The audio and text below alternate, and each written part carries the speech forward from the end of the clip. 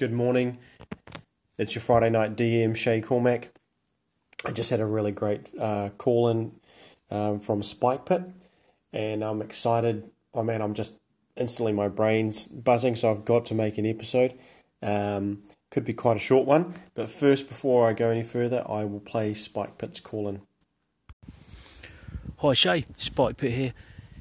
Listen man, I've been really enjoying this talk about interpreting the dice rolls in different ways.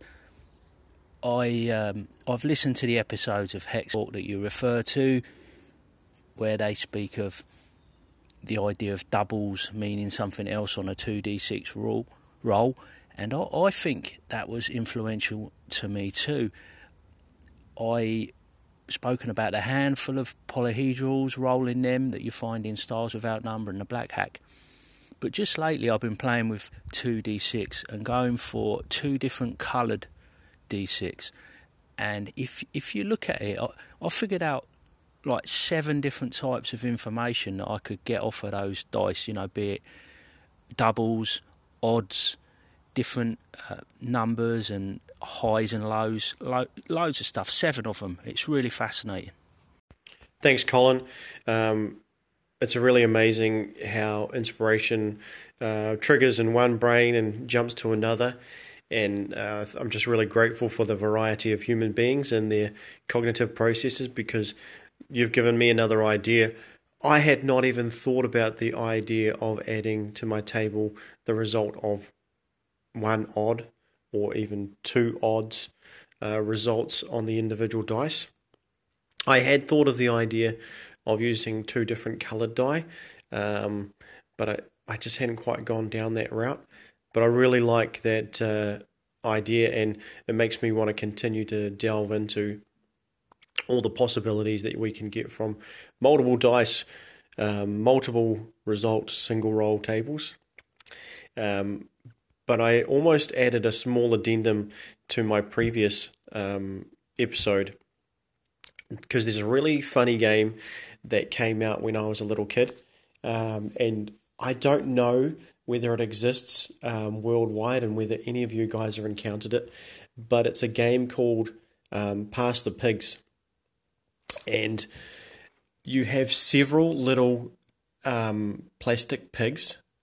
They must only have been about 2 centimeters long each, so less than an inch long, and you would have a handful of pigs. I don't know how many came in the game, maybe 5 or 6, and you would roll the handful of pigs out onto the table, and then you would look at how they land. So they might land leaning forward on their front forequarters and on their snouts, and depending on how many landed in that position, or whether some landed on their back, or in some other variety of positions, there would be different points garnered for the person who rolled that handful of pigs.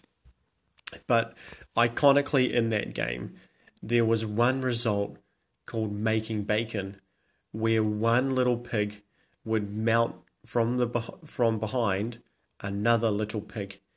And that was one of the results that could garner you lots of points. It was very rare and uncommon, but it was amazing how often the pigs would end up in strange configurations that might net you more points.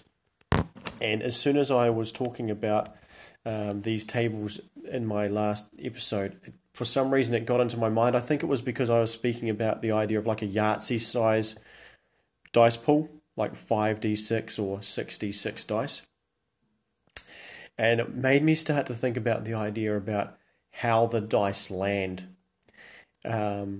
And I don't know whether it become too esoteric and too much minutia, and whether this idea just becomes silly and you might as well just roll a D100 to get more granularity of results. I don't know.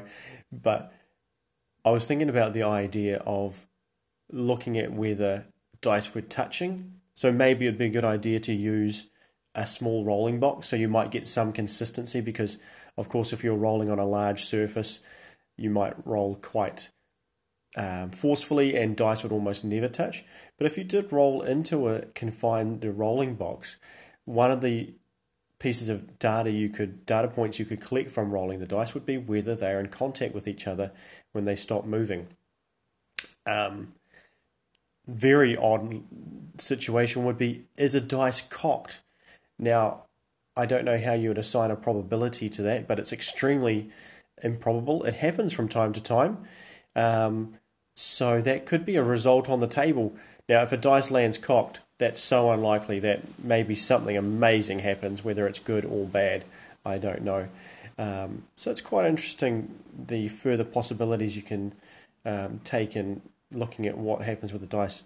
I mean, what's the chance of rolling 2d6 and 1d6 landing directly on top of the other d6 and staying on top like a tower? I don't think it's ever happened to me. Has it ever happened to any of you guys? Because if it has, maybe that could be a result on that d6 table.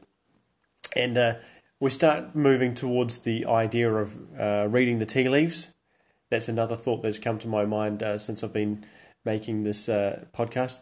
Maybe as a DM, you could make yourself a cup of tea before the game using loose tea leaves, and drink your cup of tea, then peer into the bottom of your cup, see where all the tea leaves are, and make some pronouncement about the game based on that.